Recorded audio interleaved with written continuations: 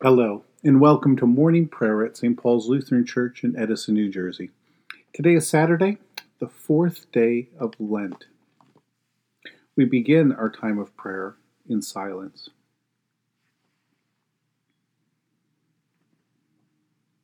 In the name of the Father, and of the Son, and of the Holy Spirit. Amen. O Lord, open my lips, and my mouth shall proclaim your praise. Glory to the Father, and to the Son, and to the Holy Spirit, as it was in the beginning, is now, and will be forever. Amen. Give glory to God, our light and our life.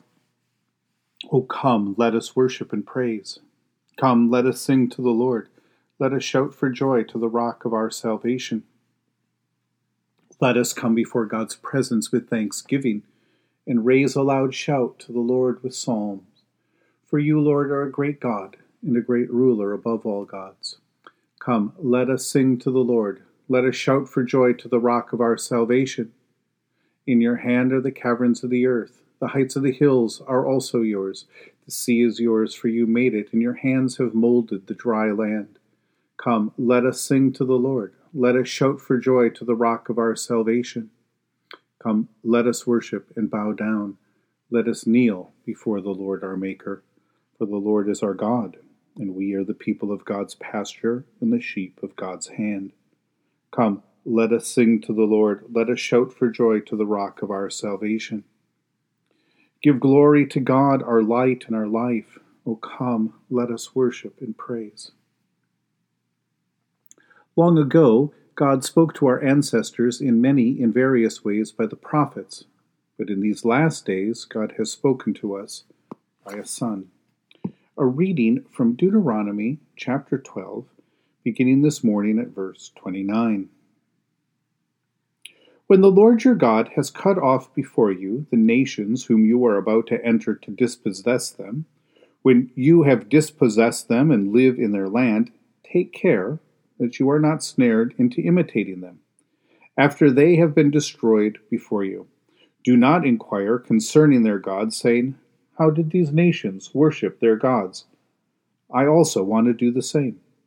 You must not do the same for the Lord your God, because every abhorrent thing that the Lord hates they have done for their gods. They would even burn their sons and their daughters in the fire to their gods. You must diligently observe everything that I command you. Do not add to it or take anything from it.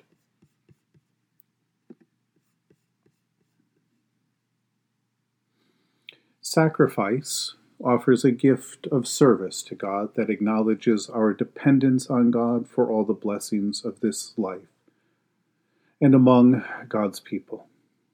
In gratitude and thanksgiving, we give these sacrifices, these gifts to the Lord, trusting that the Lord will continue to give us grace upon grace. The first fruits of our fields and orchards are offered up in faith, and so are the firstborn of our flocks and herds. Of course, we moderns have to translate these commandments into the economic terms that we use. That is, we give the first fruits of our earnings. But where does this commandment stop? Does it extend to our children too?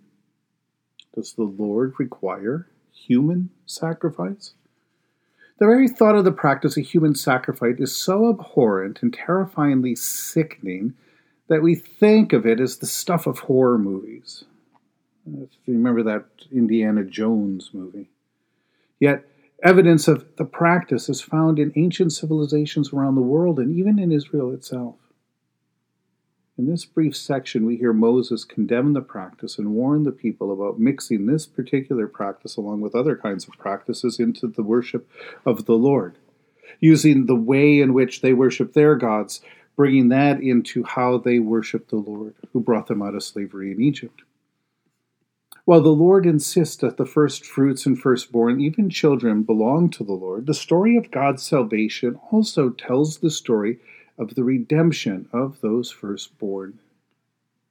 Whether it is Isaac, spared from serving as Abraham's offering, or the Israelite children when they're enslaved in Egypt, covered by the blood of the Passover lamb, or the young Samuel, who also was dedicated to the Lord, but is redeemed to serve as Eli's assistant and later made the Lord's own judge and prophet in Israel. It is God who provides the sacrifice, or the means of substitution that redeems the children and speaks against a practice of human sacrifice. And nevertheless, the practice continues in and around Israel in these days, and it does end up getting mixed into the worship of God's people throughout the centuries. So at various points, reform movements spring up in Israel to purge the practice, crying it as incompatible with the worship of the Lord and associating it with the abhorrent practices of the pagan world in which Israel has been sent to be a light and a witness to the goodness of God, to the goodness of the Lord who brings life and who honors it. We, of course, would agree with all of those ancient movements. There is no place for child or human sacrifice in the worship of the Lord. There are, of course, many ways in which these strands of commandments to sacrifice and to redeem also the firstborn, many ways these strands and themes come together in Jesus' own sacrificial death on the cross. In Jesus Christ, God provides the sacrifice that redeems all of the children of the world and fulfills God's own gift.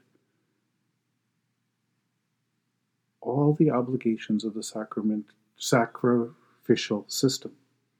And at the same time, God speaks a profound and resounding no to human sacrifice and more when God raises Jesus from the dead. Of course, there is so much more to this than we can meditate or think on or even comment on now. So much more around the practice of sacrifice in our relationship with the Lord and what it is that God does to take even that sacrifice into his own offering in Jesus Christ. Yet, nevertheless, we can today thank God that human beings have advanced beyond the need to sacrifice their own children or other human beings. We can thank God for that. Until, of course, we turn on the news and see war after war and wonder and pray, Lord, have mercy. In the tender compassion of our God, the dawn from on high shall break upon us. Blessed are you, Lord, the God of Israel. You have come to your people and set them free. You have raised up for us a mighty Savior, born of the house of your servant David. In the tender compassion of our God, the dawn from on high shall break upon us. Through your holy prophets, you promised of old to save us from our enemies, from the hands of all who hate us, to show mercy to our forebears and to remember your holy covenant. This was the oath you swore to our father Abraham, to set us free from the hands of our enemies, free to worship you without fear, holy and righteous before you all the days of our life. In the tender compassion of our God, the dawn from on high shall break upon us. And you, child, shall be called the prophet of the Most High, for you will go before the Lord to prepare the way, to give God's people knowledge of salvation by the forgiveness of their sins. In the tender compassion of our God, the dawn from on high shall break upon us, to shine on those who dwell in darkness and the shadow of death, and to guide our feet into the way of peace. In the tender compassion of our God, the dawn from on high shall break upon us. The Lord be with you. Let us pray. Mighty God of mercy, we thank you for the resurrection dawn, bringing the glory of our risen Lord, who makes every day new.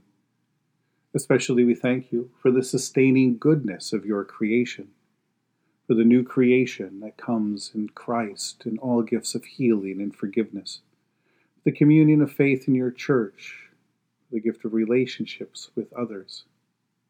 For what else are we thankful? Merciful God of might, renew this weary world. Heal the hurts of all of your children and bring about your peace for all in Christ Jesus, the living Lord. Especially we pray for the Church of Jesus Christ in every land, for the people, the leaders, the ministries of St. Paul's Lutheran Church, for those who govern the nations of the world, for people in countries ravaged by strife or warfare, especially this morning, the people of Ukraine, for those who work for peace and international harmony, for those who welcome refugees and care for them, for those who strive to save this earth from carelessness and destruction, for the sick and for the mourning, for those who tend to the sick and comfort those who mourn. Almighty and everlasting God, you have brought us in safety to this new day. Preserve us with your mighty power, that we may not fall into sin, nor be overcome in adversity. In all we do, direct us to the fulfilling of your purpose, through Jesus Christ our Lord. Amen. Lord, remember us in your kingdom and teach us to pray. Our Father, who art in heaven, hallowed be thy name. Thy kingdom come, thy will be done, on earth as it is in heaven. Give us this day our daily bread, and forgive us our trespasses, as we forgive those who trespass against us. And lead us not into temptation, but deliver us from evil. For thine is the kingdom, and the power, and the glory, forever and ever. Amen. Let us bless the Lord. Thanks be to God. Almighty God, Father, Son, and Holy Spirit, bless you now and forever. Amen. Go forth into the world to serve God with gladness. Be of good courage. Hold fast to that which is good.